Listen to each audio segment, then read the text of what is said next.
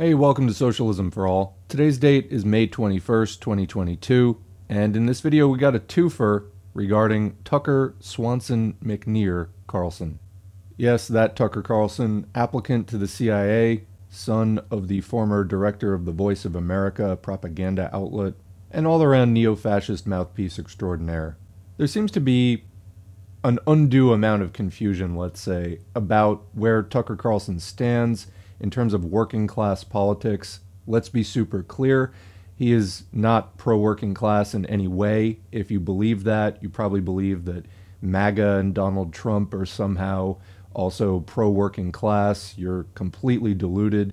This is not a pro-working class movement. It exists to co-opt and confuse and lead working class people into support for far-right pro-capitalist policies. They're not anti-imperialist, etc., etc., etc. I can't even believe that this is a conversation that we need to have, but apparently people are this stupid. So, the twofer involves, first, statements by Glenn Greenwald about Tucker Carlson, which are, what can you say, cartoonish, a parody, I don't know. You know, is this the real life? Is this just fantasy? Hard to tell at this point. It's fucking surreal. Second, Brianna Joy Gray, rambling for about 14 and a half minutes. Just embarrassing comments, but more than embarrassing, harmful. I don't know. Let's just, I've had enough of this entire Jimmy Dore, Glenn Greenwald, Brianna Joy Gray, Chris Hedges, Cornel West, that whole, the axis of people I'm talking about. People who have quit the Democratic Party, but aren't really sure of where they are afterwards, and my God, just flush this shit down the drain. Oh, also, guest appearance by Kim Iverson at the end. Kim, dumbest person aliverson, because Brianna Joy Gray's comments were on The Hills Rising, where there's now an Iverson infestation. Just what is happening with this political world? Why is this shit finding an audience? But please, let's make it stop. All right, so the Glenn Greenwald article. In fairness, this is about a year old, but it's relevant. I was looking for an intro to the Brianna Joy Gray video, and this certainly will do. New York Intelligencer, March 4, 2021. Why Glenn Greenwald says that Tucker Carlson is a true socialist. Yes. Glenn Greenwald's long intellectual journey from center-left to far-left, not so sure about that, to, well, somewhere, is a subject of fascination in elite circles. Greenwald comes out of a tradition of progressive journalism that focused primarily on attacking liberals and the Democratic Party from the left. Like many progressives, he latched on to Bernie Sanders' two presidential campaigns as a righteous crusade to liberate the Democratic Party from the nefarious grip of its corporate neoliberal masters. So comment, this article is by Jonathan Chait, and that's obviously somewhat of a mocking tone. However, here at this channel, I also latched on to Bernie Sanders' two presidential campaigns as a righteous crusade to liberate the Democratic Party from the nefarious grip of its corporate neoliberal masters. Rather, I didn't know if you're going to break the hold, but I thought that it was a step forward for the left, which is largely unorganized because people in the U.S. seem to have two speeds, trying to reform the Democratic Party and doing nothing at all. So I thought that maybe this could be, a step towards people realizing by the tens of millions, the need for example, doing the obvious next step of joining and building the Green Party, or if it's not going to be the Green Party, although I don't know why it wouldn't be, something similar. But you have to move out of the Democratic Party and go to a party that doesn't take the corporate money, at least. So, yeah, I supported that as well. So, as far as the mocking tone, this is something that needs to happen in the U.S. left, because working people are just not politically represented at all. At all. There's no organization, or minimal. We're starting to see things like DSA being built up, but it needs to go much more rapidly, because there are fascist crazies everywhere, and there's not a comparable amount of pro-working class organization, to the point where people coming into this new at age 20 or 21 or whatever, starting to look around for the first time, they fall for this shit, and they think that, the sort of MAGA people are like communists or something. It's fucking crazy. It's weird. Anyway, after that, things got weird. Yeah, that's exactly what I'm talking about. Some Bernie fans remained embittered with the Democratic Party. Comment: this is a horrible place to be. The left needs to leave the Democratic Party. They're just going to crush and use you. That's it. A handful of them broke with it, not only from the left on foreign policy and economics, but also from the right on social policy, coming to believe that the party's elitist program was deliberately using facile identity politics to divert voters from a true working class agenda. Let me just comment on that there. Surprisingly, this is about as close to an accurate statement as I've heard. That is a right position in the sense of right wing, to be against anti-racist and feminist and pro-LGBTQ+, etc. politics. The problem with the Democratic Party is they don't explore those things in an actually liberating way. They do it within the framework of class collaboration. So, in other words, they talk about class, race, and gender, but they reduce class, rather than being the primary contradiction, to just another status alongside race and gender, and sometimes even trying to obfuscate it completely. Michael Parenti talks about this in Black Shirts and Reds towards the end, the ABC's anything but class left. But recognizing that class, capitalism, class exploitation, exploitation of the proletariat, is the primary contradiction, even that is in some cases simplistic, because there are cases, for example, of wealthier black people still being targeted by the police, etc. So it's not in 100% of cases in daily life always the primary contradiction. Overall, in the system, you could say that yes, it is the primary contradiction. But U.S. capitalism in particular, the particular history of this country, is absolutely mired in genocide, racialized slavery, etc. And the ongoing effects of that has helped to anchor the tendencies of reaction in a way that without them, we would be much further along in terms of struggle and progress. So we actually need to focus on these things, as well as, like I was talking about, feminism, anti-sexist work that is liberating. But the way that the Democratic Party presents it is within the context of class collaboration. Like, we don't need to focus on ending capitalism, or at this point even really regulating capitalism much, according to them.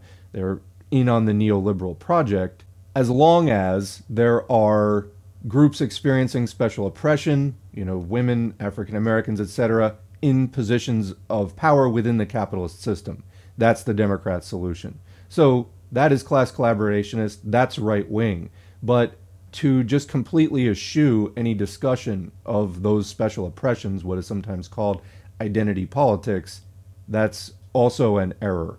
So, and this is the tip of the iceberg. These are some of the obvious ones, which if you're missing these obvious ones, it's a huge error. But there's also things like ableism, what it's like to be disabled within capitalism. This is something that bears discussion. Not a lot of people really want to talk about it much. So anyway, back to the article. Greenwald took this impulse even further by positioning himself as a frequent guest on Fox News, where he would reliably bash the Democrats from the standpoint of the, quote, good progressive. The distinction between Greenwald's attacks on the Democratic Party from the left, or sometimes from the left, and the Fox News attacks on Democrats from the right has grown increasingly difficult to discern.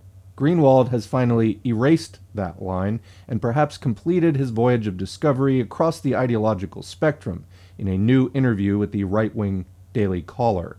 By the way, the Daily Caller having been founded by Tucker Carlson. In it, he declares that he considers the Donald Trump of 2016, along with Steve Bannon and Tucker Carlson, to be authentic socialists, unlike the center-left, which is, quote, about nothing more than trying to sandpaper the edges off neoliberalism. Quote, I would describe a lot of people on the right as being socialist. You would have to not know anything about U.S. history to make a statement like, I would describe a lot of people on the right as being socialist. I would consider Steve Bannon to be socialist. Yes, that's right, folks. Neo-fascism is socialism. Up is down, left is right, black is white, right is wrong. Anything goes. Anything goes in the crazy neo-fascist upside-down world of Fox News and their guests like Glenn Greenwald. I mean, really, just who cares, right? It's all over, right? End of history. We're here. Nothing is true. Everything is permitted. Words mean nothing, apparently. Continuing, quote, I would consider the 2016 iteration of Donald Trump, the candidate, to be a socialist, based on what he was saying. So, Glenn, when he was in the rally in January, and he was telling the bouncers to kick people out of the rally and take their coats and throw them out into the cold, you think that guy's the socialist? Brainworms. I don't, what is going on? Continuing the quote, I would consider Tucker Carlson to be a socialist, unquote. And to be clear, if they had had cable TV back in Nazi Germany, I, for one, think it would have looked and sounded exactly like Tucker Carlson. Greenwald's primary focus is on foreign policy and national security, where the ideological lines really are blurry enough to construct a halfway plausible case that Trump is to the left of the Democratic Party. It's certainly true that Trump has more dovish views on Russia, though his motives for cozying up to it and repeating Putin's propaganda are obviously deeply corrupt, a reality Greenwald has fanatically refused to concede. But Greenwald is now going well beyond that to define figures like Trump circa 2016, Bannon, and Carlson as socialists, not merely as enemies of the national security state. Pinning down a precise definition of socialism is a question that entire forests worth of books and articles have given their lives to answer, largely in vain. Suffice it to say that any sane definition of socialism involves some combination of government regulation, redistribution of resources, and the power to effect more economic equality. Comment, that's a terrible definition of socialism. This is a Marxist channel, so at a minimum we would talk about abolishing capitalism and the capitalist state, continuing the work begun under capitalism of proletarianizing the entire population, including the former capitalist class, and so on.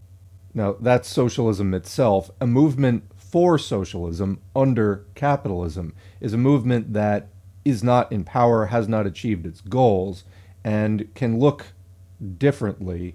You might have demands for regulation, or you might have demands for more worker power, but that is a movement for socialism under capitalism. Two different things. Anyway, I mean, not that I was expecting a great definition of socialism out of this article, but it's relevant when we're going to then talk about, is Tucker Carlson a socialist per Greenwald's statements? So, continuing, how exactly do the likes of Trump, Carlson, and Bannon qualify as socialists? Greenwald explains, or at least tries to, quote, I think the vision is, you have this kind of right-wing populism, which really is socialism. No, it's right in the name, right-wing. That's not socialist. So, anyway, I don't know who's paying him to say this shit, but when you go to a far-right audience, like the Daily Caller, and you're talking about what they think that they're doing, right-wing populism, really being socialism. This is just an effort to smash socialism. That's all that it is. You're basically like, oh yeah, anti-communism is communism. No, and if you get people believing that, then you're never going to build communism, which is exactly the purpose of shit like this. Anyway. You have this kind of right-wing populism, which really is socialism, that says we should close our borders, not allow unconstrained immigration, and then take better care of our own working-class people. Yeah, except they never fucking do that, do they? They're always like, no, we need to, stop helping other people so that we can take care of our own. It's like, okay, can we get, Medicare for all? Fuck off. That's what always happens. They never do that. That's just a lie to get working-class buy-in, just so they can get you closer to better piss in your face. That's what it is. And not allow this kind of transnational, global, corporatist elite to take everything for themselves under the guise of neoliberalism. Well, it's not really under the guise of... Anyway. That is shit. Let me just read it again. Quote, I think the vision is, you have this kind of right-wing populism, which really is socialism. that says we should close our borders, not allow unconstrained immigration, and then take better care of our own working class people, and not allow this kind of transnational, global, corporatist elite to take everything for themselves under the guise of neoliberalism, unquote. Okay, now let's play a game. Glenn Greenwald or Alex Jones? Because that's kind of the thing that we're rubbing up against here. This sort of libertarian, but see, even libertarians, you get different things. Like some are for full, completely unrestrained global capitalism, which of course is going to benefit the absolute biggest capitalists the most. And then you get some who have some kind of, national consciousness. And they're like, well, no, we need completely unregulated free market capitalism, but with some amount of protectionism for nations. And that's not fucking socialism, particularly in a 2022 context when we're talking about the most industrially developed, advanced country on the face of the earth, the United States. You can maybe talk about nationalist consciousness being a positive force of early capitalism when it's arising out of feudalism. That's no longer the case and has not been for an extremely long time. The US bourgeois revolution was in 1776, 250 years ago. But again, nobody knows anything. Words mean nothing. People just make shit up. And so you get this kind of insane nonsense. Now, which class benefits the most from that kind of profound confusion and ignorance? Is it the struggling to barely be organized working class, which is reeling from austerity and, low unionization, et cetera, et cetera? Or is it the highly organized, highly wealthy, has all 10 fingers on the buttons of power and the levers of the global economy, big capitalist class? I'm going to say big capitalist class. They're the ones who benefit. They know exactly what's going on. They're the ones who encourage this kind of shit. All the work here is being done by the brief reference to, quote, taking better care of our own working class people. The lack of detail in this crucial clause is striking. It's true that on some issues, Carlson has positioned himself to the left of Trump and the Republican Party. He criticized Trump's plan to repeal Obamacare, as well as his corporate tax cuts. Comment, the repealing Obamacare thing, that the ACA, or otherwise known as Obamacare, was written by the insurance industry. If you know anything about medical billing at all, the changes made by that act that the insurance industry wanted are profound, and they're not being repealed. It would completely represent an upheaval of the system that the industry, which is large and in charge, does not want. So it's not going to happen anyway. The problem is that every single Democrat also opposes Trump's tax cuts and the repeal of Obamacare. What's more, the Democratic Party proposes not just to keep Obamacare and repeal Trump's tax cuts, but to tax the rich even more and expand healthcare coverage. Nominally. They in fact fight, efforts to expand it dramatically. Biden ran on a public option and never mentioned it. It was on his website, but he never rallied people for it. It's really much less of a situation of everyone is on board with expanding it. The question is just to what extent. It's really more like a few, very few people, mostly not Democrats, people like Bernie Sanders, are in favor of Medicare for all. He's kind of the only one who ever independently mentions it. People otherwise only mention it in response to people like Bernie Sanders mentioning it. And so they come up with things like the public option, Medicare for all those who want it. They don't really believe in that. It's just sort of an attempt to water down the demand, but they don't want to do that either. They want to just water it down until people give up. So anyway, lest we get the idea that the Democratic Party actually is really pursuing these things. And as far as the tax cuts, the Democratic Party, let's say at a minimum, is not fighting aggressively on that. So what are we talking about? Changing it, 2.5 percentage points? It's a joke, honestly. Which, a lot of the problem here in U.S. politics is that the Democrats suck all the air out of the room.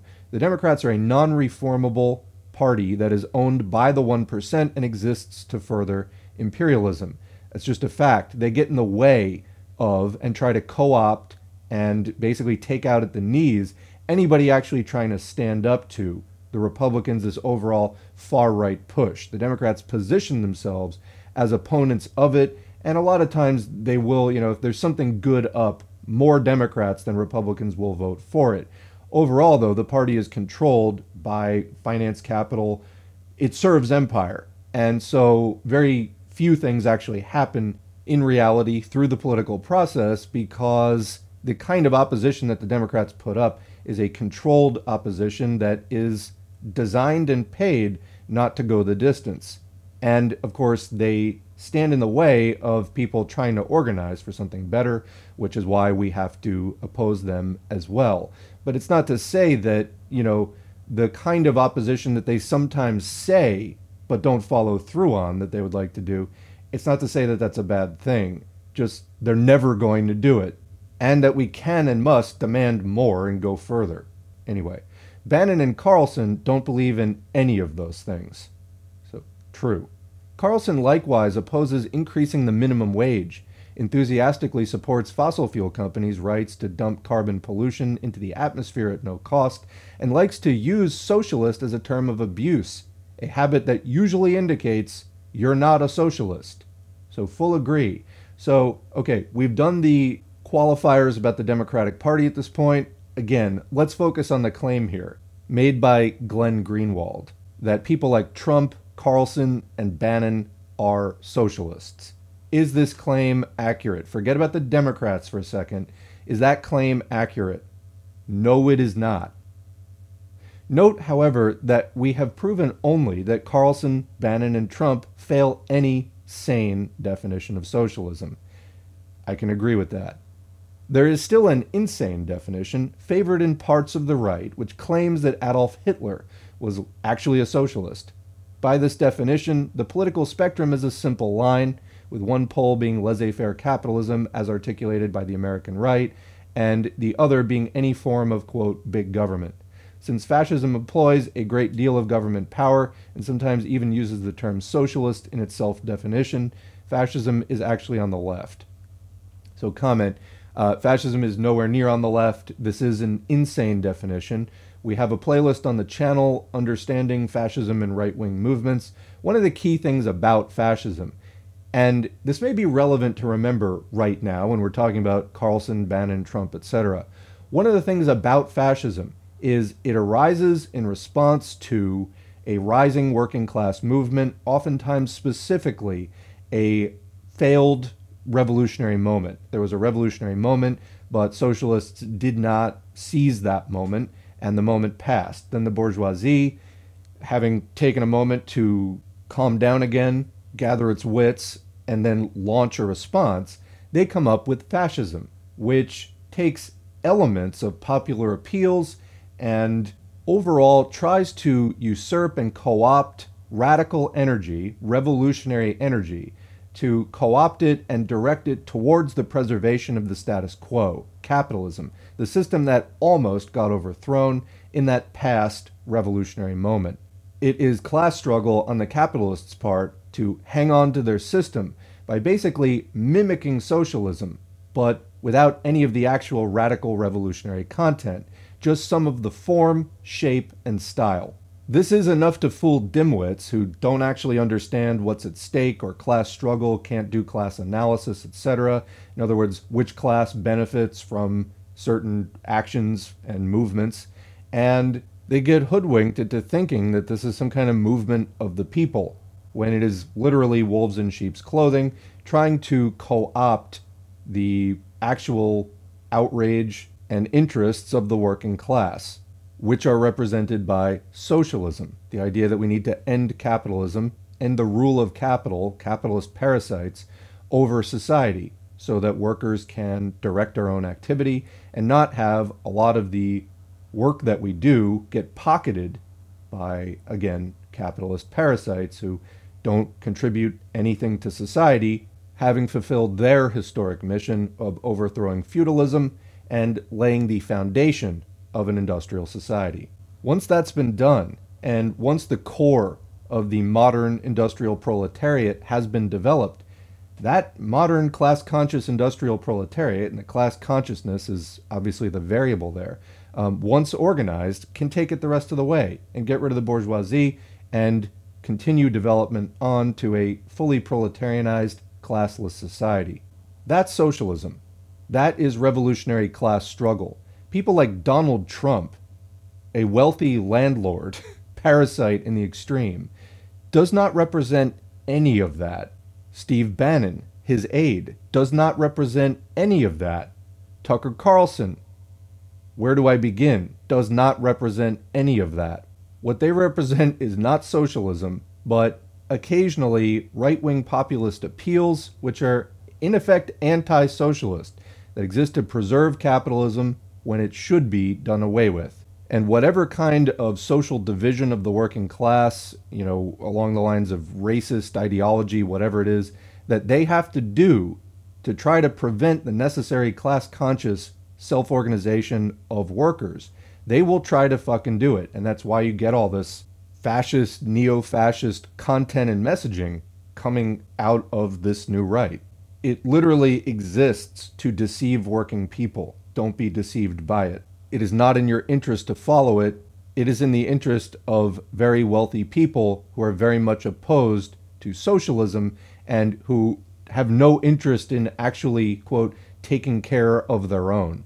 Or actually, they do believe in taking care of their own, but it's not along national lines, it's along class lines. They want to take care of themselves and their own, meaning the other billionaires and the multimillionaires who work for them as basically managers, stooges, and lackeys. So, continuing, speaking about the right-wing view of did you know that actually Nazi stands for National Socialist? Yeah, I did know that. It's a lie. Speaking of that, continuing the article, this was always a ridiculous way to understand fascism, the way that the US right tries to understand fascism.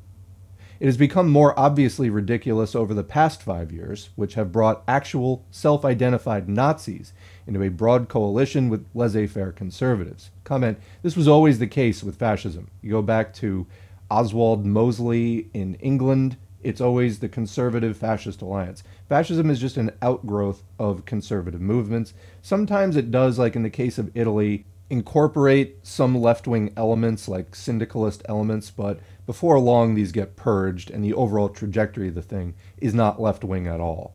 I mentioned this is a Marxist channel.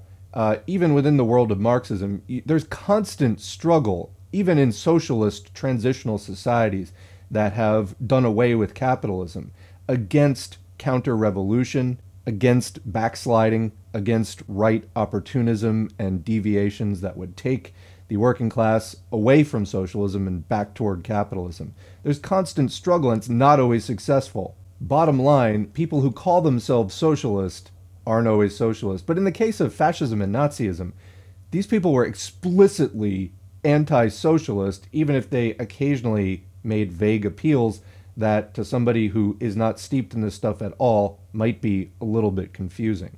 But yeah, fascism, it's extreme conservatism, traditionalism, etc., etc. Continuing. There's a reason the Nazis called their 2017 Charlottesville Torchlight rally Unite the Right, not Unite the Left. It's because they're on the political right.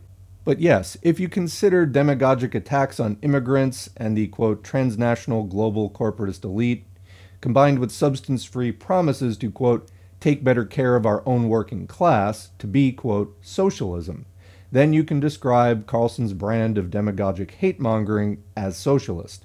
In place of a redistribution of wealth, it offers working-class people the chance to direct their resentment at cosmopolitan elites and various brown-skinned people.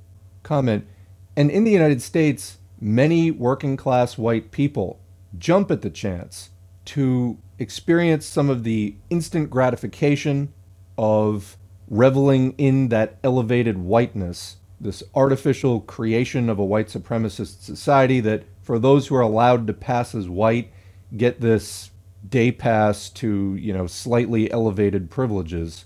This is a lot easier than doing the difficult, backbreaking, actually politically risky work of building a fighting working class movement to oppose capital, not just to suck up to it.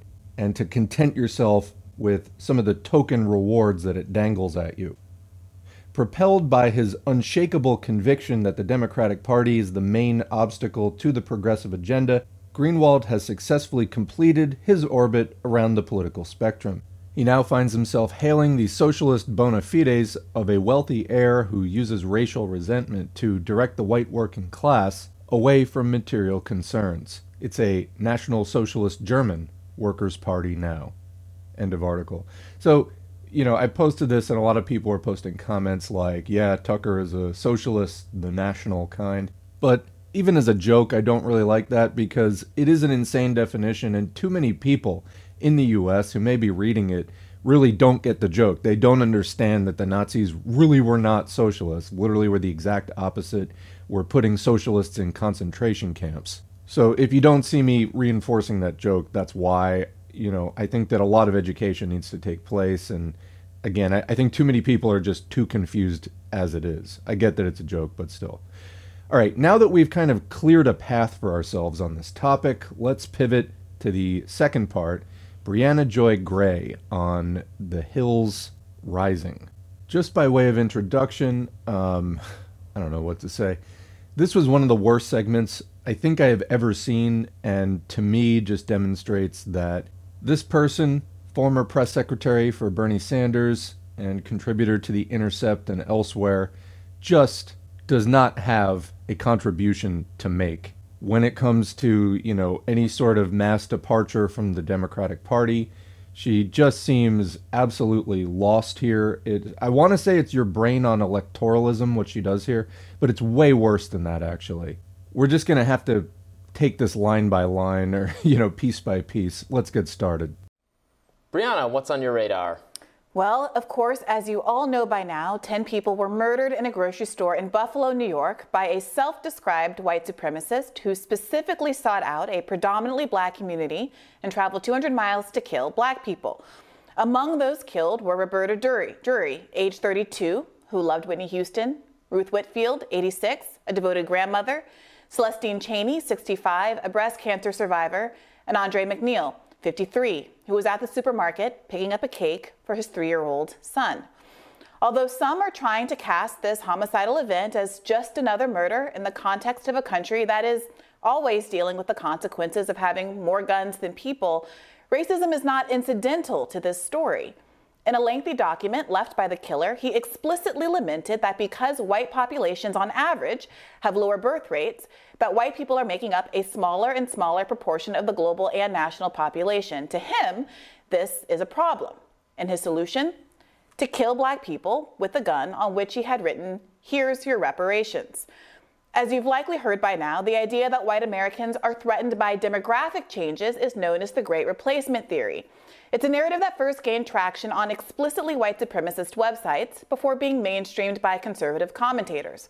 All right, we're doing okay so far. I don't disagree with anything that she said. You have the Buffalo shooter who targeted black people specifically due to the racist Great Replacement theory. This is basically white genocide. It's a theory that reflects the paranoia of the white settler colonist worldview, the basic insecurity of that position of being a settler colonist. In this case, it's a white supremacist society, the United States. It was founded on the genocide of all the people who lived on the land that is currently called the United States.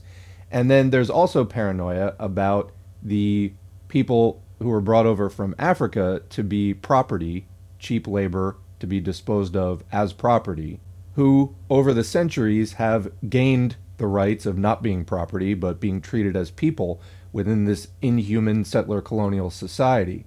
And the fact that there is continuing struggle for more rights for working people across all races, and that we're going to continue, in fact, talking about the issue of racism, which is fundamental to this entire country's history, so much so that Republicans are trying to outlaw discussion of it by outlawing what they call, quote, critical race theory, which is really just any discussion of the basic facts of U.S. history, which it's a racist country. It's settler colonialism. That's how it works. So yeah, being a settler colonist and trying to run or manage, enthusiastically participate in an exploitative, hierarchical, racist, anti-indigenous, sexist, anti-LGBTQ, or heterosexist, on and on, system like that, it's a precarious position. You're always paranoid that the people you're oppressing are going to overthrow you. And then what? You know, will they be as cruel as you were? So these are the fears that the settler colonist dominators have about, you know, discussions of decolonization and oppressed people gaining rights, because they know that they have acted horribly, brutally, for a very long time towards these people, and they fear that some violence might be visited on them. Now, the reality is that when we talk about self-determination and decolonization, most people just want to live their lives. There may be some kind of punishment for the most, like, grievous war criminals or something like that, but for the most part, people just want rights. They want it not to happen again. They don't want to be oppressed, and they want to move on into the future in a happier way, because they're not trying to run a settler colonist project. So all of that projection onto oppressed people of all these cruel impulses, this is just fundamentally a distortion, but oppressors don't necessarily understand this. So anyway, this great replacement theory has been making the rounds, that there's, you know, some white genocide underway, that the settler colonists are going to be exterminated just like they exterminated other people, etc., etc. And there are way too many people who get caught up in this, probably before they know better. It's very hard to connect with any kind of left literature. That said, I mean, plenty of people don't get caught up in it. Though also, with that said, a lot of people do get caught up in it, but in a more casual way. They don't take the extreme action of driving 200 miles to gun down people in a neighborhood that is, you know, predominantly of another ethnicity or race. But they may have views that are similar, they're just more low-key about it. I mean, that said, there are still way too many of these mass shootings in the first place. So, I don't know. I mean, really, by any metric, there's too much of this type of thinking. The US at this point is kind of a war zone, drowning in fascism, both overt and covert. So speaking of covert fascism, or barely veiled, actually, let's go to the next segment now, or resuming the clip, in other words, where she starts engaging with Tucker Carlson's, again, barely veiled version of the Great Replacement theory, basically taking what he's saying at face value. She seems to criticize him in a way, but then eventually goes down this massive rabbit hole that is, I can just see Tucker watching this and giggling, because no right-minded person would take what he said at face value. It's an obvious dog whistle. Let's just play the clip. In the wake of the Buffalo massacre, Tucker Carlson has come under scrutiny as perhaps the most high-profile purveyor of this narrative. He, of course, does not advocate for physical violence against non-white populations or anyone. In fact, Tucker Carlson is fastidiously race-neutral in his language, frequently adopting the famous colorblind quote from Martin Luther King, and stressing that his interest is in protecting American culture and the American way of life. In fact, Fox News just tweeted this out on Monday. So what does Carlson say that has some liberals accusing him of culpability? Okay, so into the minefield we go. So I'd like to correct one statement. So she says that Tucker is the most high-profile purveyor of the Great Replacement theory, albeit, I will add, you know, a slightly veiled version, but barely. And she says that he does not advocate for violence. I would add, he does not openly advocate for violence. And what is the point of this exactly? She starts off talking about the Buffalo shooter and the, you know, poisonous nature of the Great Replacement theory, and then literally the whole thing is just in defense of Tucker Carlson from here on, at least in regard to the overall racist war zone that the United States is devolving into. No, Tucker is, quote, fastidiously race neutral. What? She then adds, this is something else. Liberals accuse him. Like, she's going to make multiple references to what the liberals do. Like, what are you exactly? Anyway, continuing. Let's take a listen. Now, I know that the left and all the little gatekeepers on Twitter become literally hysterical if you use the term replacement, if you suggest that the Democratic Party is trying to replace the current electorate, the voters now casting ballots, with new people, more obedient voters from the third world. But they become hysterical because that's what's happening, actually. Let's just say it, that's true. Let's say that again for emphasis, because it is the secret to the entire immigration debate. Demographic change is the key to the Democratic Party's political ambitions. In other words, you're being replaced and there's nothing you can do about it. So shut up. I mean, they're trying to change the population of the United States, and they hate it when you say that because it's true. Our country's being invaded by the rest of the world. Let me just state unequivocally, the country's being stolen from American citizens as we watch. In political terms, this policy is called the Great Replacement, the replacement of legacy Americans with more obedient people from faraway countries. Now, liberals interpret these statements about, America being stolen, etc., as dog whistles, as veiled references to a white way of life. But Tucker Carlson never says that explicitly. And the more liberals accuse him of broadly being racist without being able to articulate why what he said is wrong, the more Tucker gains credibility. What she just did there is some of the most shameful, contemptible grifting that, we're setting, really, this is the age of grift, setting new landmarks, plumbing new depths in how low can you go to grift and prop up your fucking podcast. So she says liberals, of which I guess she is not one, can't, pinpoint, they can't put their finger on what's racist about what Tucker Carlson is saying. I don't know how far your head has to be up your ass or how much money you need to be getting not to see that phrases like more obedient voters from the third world is just basically a substitute for the fact that Carlson can't say the N-word on air. Like, what do you think he means by that? Why does he phrase it that way? Why do you think that that conception of people from other countries is laden with the kind of assumptions about, docile, weak-minded people? Just on and on. You think that we should just disregard all of that, let alone the entire context of more than a century of this kind of politics that Carlson is just picking up the mantle of. No, Brianna Joy Gray says, disregard all of that. Let's instead take Tucker Carlson at face value. He's just making a good faith argument about voting in the United States. Unreal. Not just unreal, depraved. Not to mention, what are the Democrats' immigration policies anyway? Like, is there even a grain of truth in any of this, let alone all of the racist connotations, the presentation of the whole thing, the argument that's being built on top of this lie? No, this is just another attempt to make racism respectable, to give it the veneer of some kind of good faith presentation. So now we've gone pretty much off of the serious consequences of the mainstreaming, and not just mainstreaming, but the fact that it's everywhere.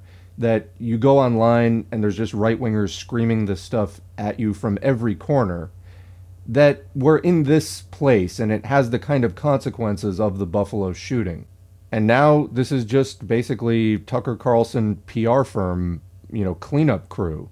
She's making it literally all about him and his defense, not really probing into what are the effects on society of all this. It's all like, oh, he didn't say that. He's fastidiously race neutral.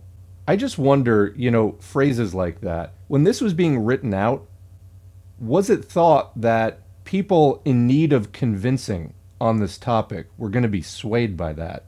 And the more he entrenches his coveted victim status, he's primed his audience for exactly that type of "you're a racist" attack.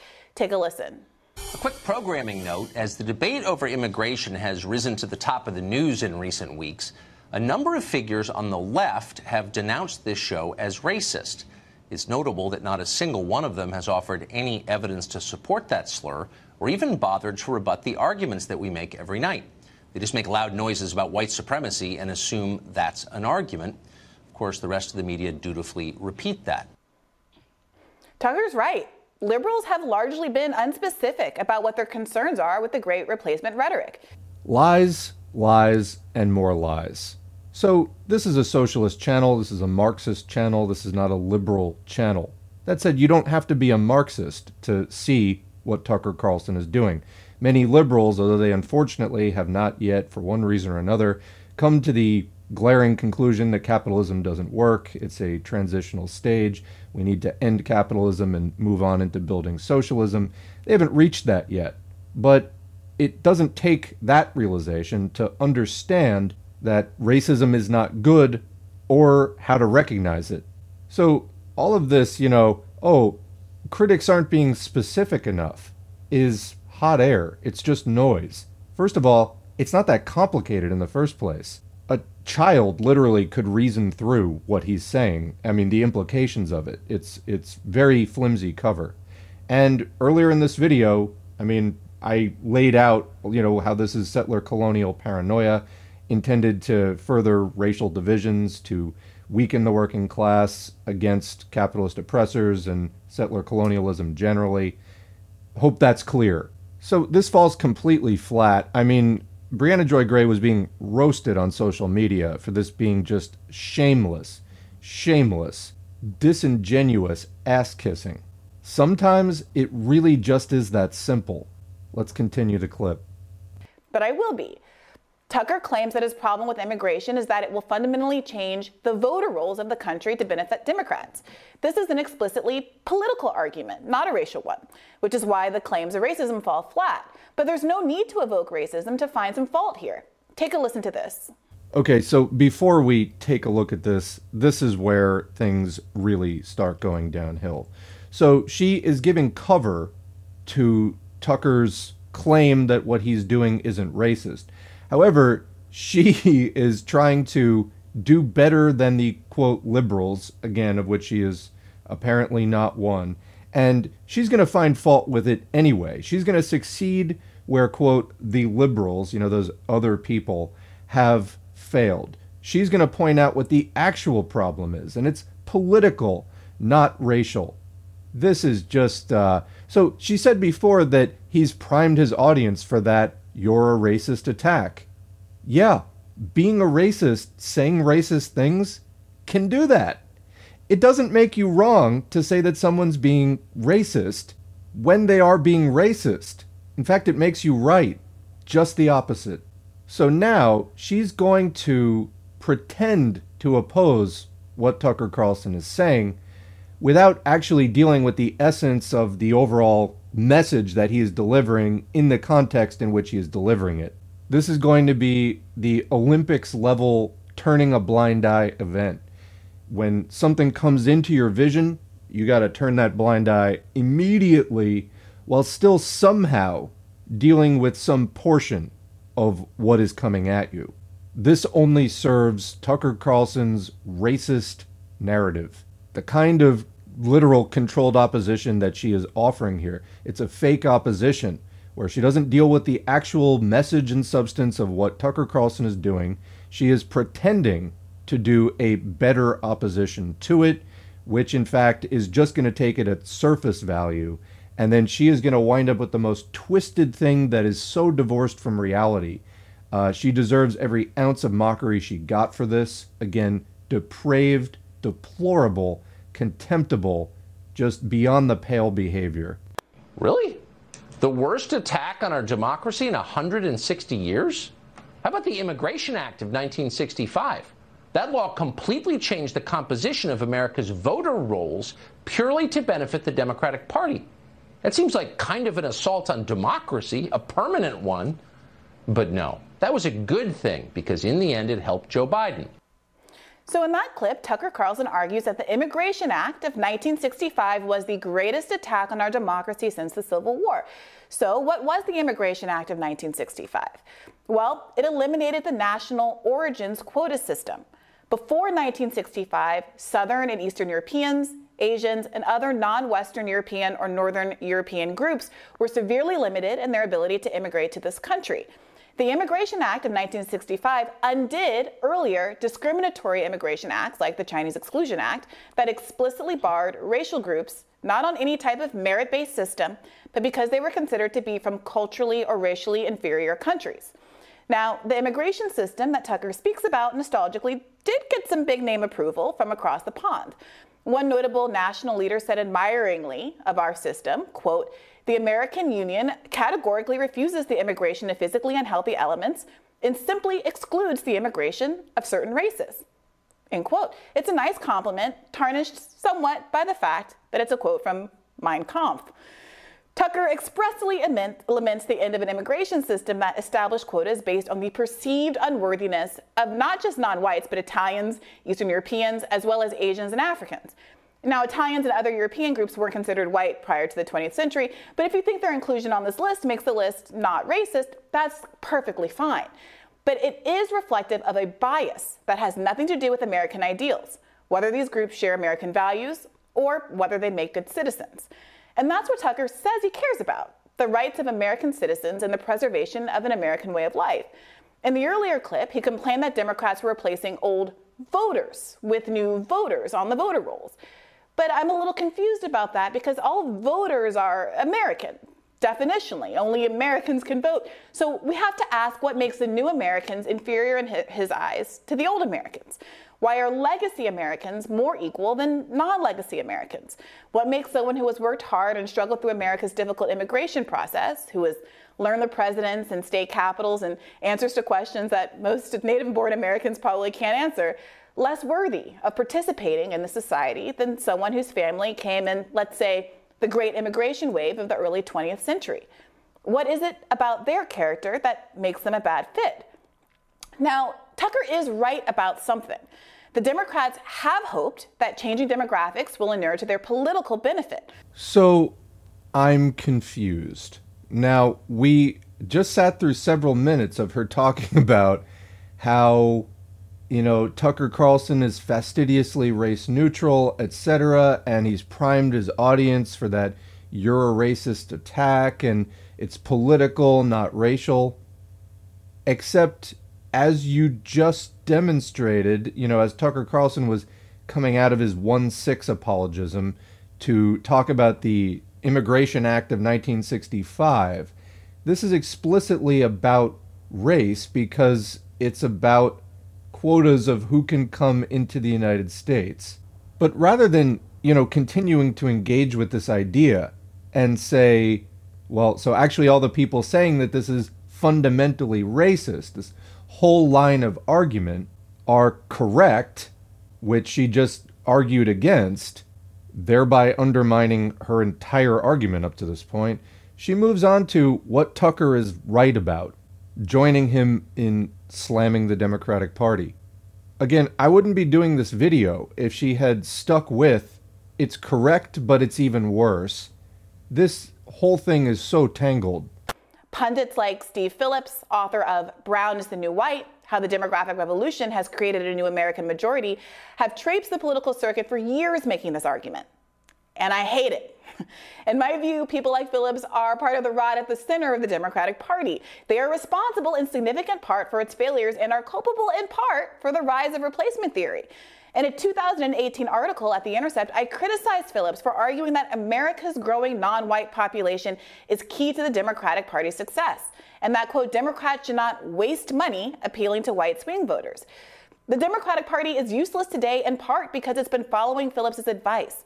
For years now, the party has completely abandoned any effort to persuade voters of any race to pass the policies they actually want, or even to speak with them with a modicum of respect. Part of the reason is that advisors like Phillips, a senior advisor at top liberal think tank Center for American Progress, believe that white votes are a deplorable lost cause. And non-white voters, they think, will inevitably vote for Democrats, no matter how much the Democratic Party abuses them. Remember when Joe Biden told black voters in 2020 that if they didn't vote for him, they ain't black? That was just a Democrat saying out loud what so many of them believe, that non-white votes belong to them. They don't need to be earned. But they were wrong. Can I just say, we started out talking about the Buffalo shooting, the real-world consequences of the mainstreaming of white nationalist ideas. Then we went through the minimization of Tucker Carlson's contributions to said mainstreaming. And now we are on to moldy talking points about how the Democratic Party thinks that this has nothing to do with anything. And no, it is not partly culpable in the rise of great replacement theory. So she's talking about this one particular book. Yes, you see elements of this thinking in the Democratic Party, but the Democratic Party is useless to working people because it's owned by the 1%, and it serves empire in pretty much every conceivable way. It is completely restricted from doing anything for the working class in an independent way that the 1% does not approve of. And the only way for the US left to get out of that is to build a separate party that isn't controlled by the 1%. Notice how I was able to say that without doing any apologies for racism. It's something that we need to fight and oppose, and that's all there is to it. If it starts to poke its head up in whatever new party we form or build up an existing party, then it needs to be combated. It needs to be combated wherever it's found. But what is this video even about at this point? It's like that axis that I was talking about, the Jimmy Dore, Brianna Joy Gray, Glenn Greenwald, etc. All they can do is just, it's like this fanatical repetition of a few talking points about the Democratic Party that, okay, it's a starting point perhaps, but you were just talking about the Buffalo shooting and white nationalism, and you're throwing it all away in order to, what exactly are you doing? Let's continue the clip. As I wrote back then, though much is made of the browning of America, the country is still 70% white, and electoral strategies that are wholly dismissive of that population set themselves at an unnecessary disadvantage. America's browning is largely attributed to the fact that Hispanics constitute the largest growing ethnic group in the country. But a majority of Hispanics identify as white, and 1/3 continue to support Donald Trump. The irony is that Phillips's theory hasn't borne out. Democrats have so totally abandoned the working class, voters of all colors, that growing numbers of non-whites are looking for alternatives. Among Congress members, Republicans are the more vocal anti-interventionists right now. Marjorie Taylor Greene is out here outflanking squad members on the absurdity of giving aid to Ukraine while American babies starve. And Latinos are an important part of the Republican base. Now, this reality undermines Tucker's argument. Although he's right that Democrats hoped immigration changes would help them politically, they haven't. Not really. Not as much as people thought. Tucker doesn't have a strong electoral argument against immigrant populations who, on the whole, are more politically conservative and more religious than native-born Americans. And a slight liberal bias among first-generation immigrants disappears after a generation or two. They're ripe for Republican picking. And without the electoral case against immigration, I think it's fair to ask a hypothetical, as Tucker often does. What could be motivating him to see immigration as such an existential threat? Whose existence is really imperiled right now? The white American lifespan is declining right now for the first time in American history. The opioid pandemic is a scourge made worse by the COVID pandemic and the lack of universal health care. Wages haven't kept up with inflation, and both corporate parties are aligned against raising the minimum wage, even though we haven't had a minimum wage raise for the longest period in American history, and even though Americans have never worked harder for less. When Carlson focuses his ire on corruption by elites, he's right on the nose. But the fact that he fully understands that it's elite capture that's causing so many Americans to hurt right now makes it difficult for me to understand how he thinks that a relatively small and powerless immigrant group deserves as much focus as the billionaires stalling our wages, poisoning our baby food, and ruining the country. And focusing on small, powerless individuals rather than big corporations in control is dangerous, literally. We need to be clear about what people like the Buffalo shooter are talking about when he talks about the Great Replacement. They're not just talking about the natural immigration and population trends that have existed since the first immigrants walked out of East Africa. To replace something is to put something new in the place of something old. It implies the old thing is gotten rid of, not simply added to. The threat suggested by Great Replacement isn't just low white birth rates or average immigration rates. It's something more pernicious, something akin to white genocide. And in fact, the Buffalo murderer describes the declining birth rate as, quote, mass genocide. And genocide is defined as the deliberate killing of a large number of people from a particular nation or ethnic group with the aim of destroying that nation or group. That's not what immigrants do. That's what the Buffalo shooter did. He hunted down black people so they could be replaced with so-called legacy Americans, a term I find kind of funny given that few communities have as deep historical roots in America as black Americans. After all, the Atlantic slave trade was abolished in 1808, meaning that the American descendants of slaves arrived here sometime before then. We predate the huge wave of European immigrants that arrived in this country between 1880 and 1920. 20 million immigrants arrived during those 40 years, nearly double the number. Okay, I keep waiting for a sensible point to jump in here, and I'm just not finding it. This is like a plate of spaghetti as far as the lines of argument are going. She's reaching a few of the correct conclusions here. A few. But the amount of like Twitter-brained circle jerk talking points that she has strewn throughout this entire tortured work, I'd be shocked if anyone made it through this segment. Just, I mean, what was she doing here? And she's still going.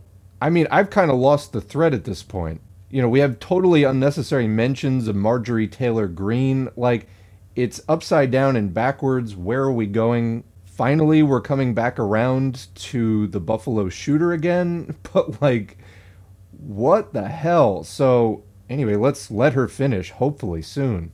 Of Africans forcibly enslaved and sold into bondage in the Americas over the span of 400 years. At this country's founding, black Americans constituted 20% of the population and comprised 16.5% after the Civil War. But that didn't last long. By 1920, at the end of the great wave of European immigration, the original racial fabric of this country had changed. The legacy Americans, black Americans, had largely been replaced. Now, I'm not sincerely arguing for a black version of replacement theory. I'm drawing this historical analogy to make a point. The idea that rapidly changing demographics can politically disadvantage a population is nothing new, nor is the idea that some white Americans are so threatened by changing demographics that they feel empowered to murder blacks, Jews, Latinos, Asians, and Native Americans. Elites in this country have always understood that the best way to distract the public from their looting of wages and public wealth is to pit people against each other, to divide them up by their differences. Mainstream news pundits on both Fox and MSNBC would like to use racial strife as a deflection from core economic issues that hurt working people of all ethnic and national origins. That's why it's less important to focus on whether Tucker can be blamed for what happened in Buffalo and focus more on why there has been a proliferation of hateful rhetoric that makes working Americans see other powerless Americans as the source of their troubles. This has just gotten on my nerves, like, unbelievably. Again, she's coming back around to, it's not so important to ask, is Tucker Carlson culpable here? We have to ask about the rise of this discourse. Yeah, which he obviously is actively contributing to. And he's just, you know, Tucker Carlson, in a sense, is just another podcaster who happens to be funded and propped up by billionaires. You know, anybody can write a script about politics, current events, whatever, and record it, you know, set up a camera, set up a microphone, and put it out there. But not all of us are being broadcast on the Fox News network with enough exposure reaching, you know, houses that don't even have internet, but get cable, you know, to hear this stuff. So you have to ask, you know, why does Tucker Carlson get that kind of exposure? That kind of promotion. So Brianna Joy Gray is basically talking out of both sides of her mouth here. On the one hand, yes, capitalists love to, you know, deflect away from class consciousness and criticism and attacks on the capitalist class by, you know, diverting people to infighting among the working class. Yes, absolutely. But she's also saying that we should somehow exempt people like Tucker Carlson, who are obviously the lackeys of such people and actively contributing to that kind of racist diversion. And she winds up without a leg to stand on. It's infuriating. I mean, I'm past the point listening to this of, I'm just like bewildered at, I can't believe she's still going with this just awful line of argument. Like, is she getting enough sleep? Are there drugs involved? Or just is this the result of a Twitter addiction? Because this is not a normal train of thought being expressed here. So much so that some folks resort to murder. We can't let this discourse replace important conversations about how we make this country live up to its ideals for all Americans together.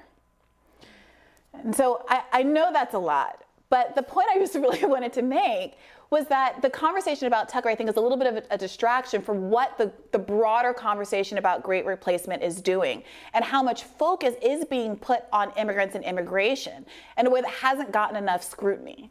And who's putting it there? Is Tucker Carlson one of the leading voices putting it there? You said so yourself. What is this?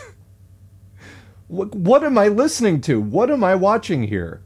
And are these other two grifters going to have anything sensible to say about, you know, Brianna, I think you went off the rails about 1 minute into this, and then the rest of it was just like a car crash on a roller coaster track.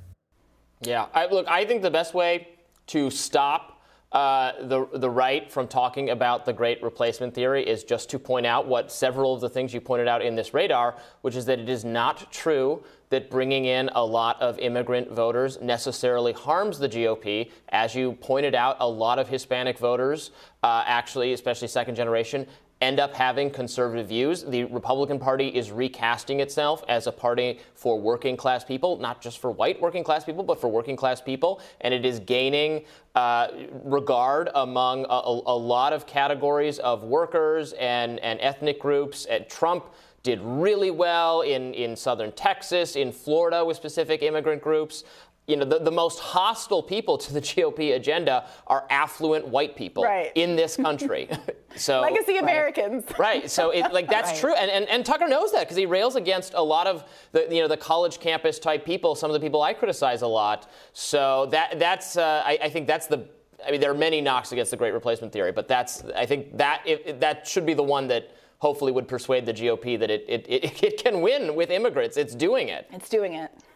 Well, I think immigration is always just going to be a hot button political topic. So I don't know if there's any getting rid of it, if there's any getting rid of railing against it. One group is going to rail against it, or the other group is going to because they view it as being used as a way, not to use the term great replacement, but certainly they see it as a threat, as a political threat, saying, well, the other political party is trying to import in people that are aligned with them. And I think that argument is as old as time. I don't think that is new to Tucker Carlson or new to the climate that we're in right now politically. And if it weren't immigration, it would be something else. And it is other things, right? I mean, we're seeing constantly this pointing the finger, as you mentioned, Brianna, not focusing on the real issues that are causing the strife in middle-class America, the stuff that's actually harming the ability to buy homes and go on family vacations once a year, the good, to live the American dream, the stuff that's attacking that, we're not focusing on that at all. Instead, we're doing a lot of finger pointing, and it's immigrants or it's going to be woke liberals and trying to get rid of police officers, or it's going to be, the critical race theory, or it's Nazis and everybody's a right winger. There's always some sort of finger pointing and blaming, and most of it is unproductive. But I don't think we're going to get rid of the immigration debate in this country. I think it's just a debate that's been as old as time, and it's been around forever, and I don't see it going anywhere anytime soon, unfortunately. Yeah, liberals talk about their own version of great replacement theory so they don't have to talk about the real issues, and Republicans are happy to talk about these kind of culture wars to not have to talk about the real issues. And I'd love for everyone just to wake up and not be so seduced by it. Thank you guys both for your engagement there. But next up. Okay, I feel dumber for having listened to that. Let's see if we can sort of pull ourselves slightly back from that closing commentary. So the first guy was talking about how great replacement theory is not true, but he's talking about the political sense. And also, this really overlooks like the role of myth here. You think that everyone is interested in truth, because I got news for you. Fascists are not interested in what is true. If everyone was really interested in what is true rather than what feels good, we would not have a lot of the problems that we have. Not everyone is interested in what is true. But beyond that, this entire closing commentary just took us so far, I think, from the point. They're trying to talk about this sort of political aspect, or this political reflection, in a purely political sense, of the Great Replacement paranoid fantasy, hallucination, delusion, whatever you want to call it. This is beyond rational politics. So we need to address, why are we actually at this point? We're in greatly declined capitalism that no longer can deliver a lot of the things that it rode through the 20th century on. Yes, it's true that industry can still produce all the stuff that people need. However, it can't do so as profitably as before, and capitalists are getting desperate. Both parties now are in on the neoliberal consensus that it's austerity, war, etc., etc. So that's where we're at. That's where both parties are at, because that's the 1% consensus, and the 1% owns both parties. So we get this discussion here in the closing comments about how, well, you know, we can stop shootings by just explain to Republicans that actually immigration can be helpful to them. And, you know, you're going to win with Hispanics and blah, blah, blah. That's not why people are picking up guns and doing racist attacks. This is, when I said before, it's kind of, this is your brain on electoralism, but much, much worse. It's because these people are sitting there behind a desk thinking purely in terms of like Democrats and Republicans. They don't see the overall class struggle. They don't see the overall genocidal history of the United States. So when you're talking about, oh, we can, you know, talk Republicans down from going on the mass shooting by explaining to them, you know, they can keep winning. And, okay, then you have a successful Republican Party. Well, let me ask you this. What do you think the Republican Party is fundamentally? It's a representation. It's an extension of the genocide that the United States was built on. It's an extension and representation and embodiment of all the oppression that built the United States into what it is today. It's not a purely rational entity. What is shaping the United States is murderous greed, an economic system of ruthless competition, the profit motive / profit mandate. People at the top of the system literally have to do anything, up to and including enslaving and murdering large numbers of people. Literally anything they can get away with just to stay on top. So trying to focus on a political extension of an overall genocidal racist idea is, you're putting on the blinders to an extent. You know, if this is the kind of analysis you're getting on a regular basis, looking at Rising and stuff like that, and these bizarre, confused talking points about Republicans are actually more progressive on some issues, I don't know what to tell you. You're not getting actual anti-imperialist analysis at all. You're not getting any kind of class-conscious analysis. You're getting this sort of Twitter-brained, electoral, grifter, podcaster analysis. This stuff nauseates me to no end. Of course, Kim Iverson had to throw in the, you know, and part of this insane discourse is the, you know, everybody's right-wingers, everybody's Nazis. Poor taste for a segment that was about a fascist-inspired mass shooting, and then the bulk of the segment had to do with sort of minimizing Tucker Carlson's role in this, when he is a leading voice mainstreaming that kind of narrative and emboldening more and more people to partake in the fascist meltdown that is late-stage U.S. empire. I'm going to leave it there. I'm sure that a lot more could be said about this video. I need a break from this video. Let's put it that way. What do you think? Leave a question or comment in the discussion area below. We'll continue it there as always. Otherwise, thanks for listening. And thanks to the current patrons whose names are on the screen. If you'd like to get your name on the screen, head to patreon.com/socialismforall. We don't run ads on this channel, so the Patreon support is really valuable. You can support for as little as $2 a month or more. Helps me to spend more time on this channel and to create more content. I have bills and it helps me to pay them while I'm sitting here recording stuff like this. Then, after the content has been produced, engagement helps, so liking, sharing, subscribing, and commenting on the videos, all of that is very important for continuing to boost the channel, keeping it growing in the YouTube algorithm, and making it easier for people new to the channel to stumble across this content. It is socialism for all, and that sort of accessibility is a major priority. Thanks again for watching, and we'll catch you in the next video.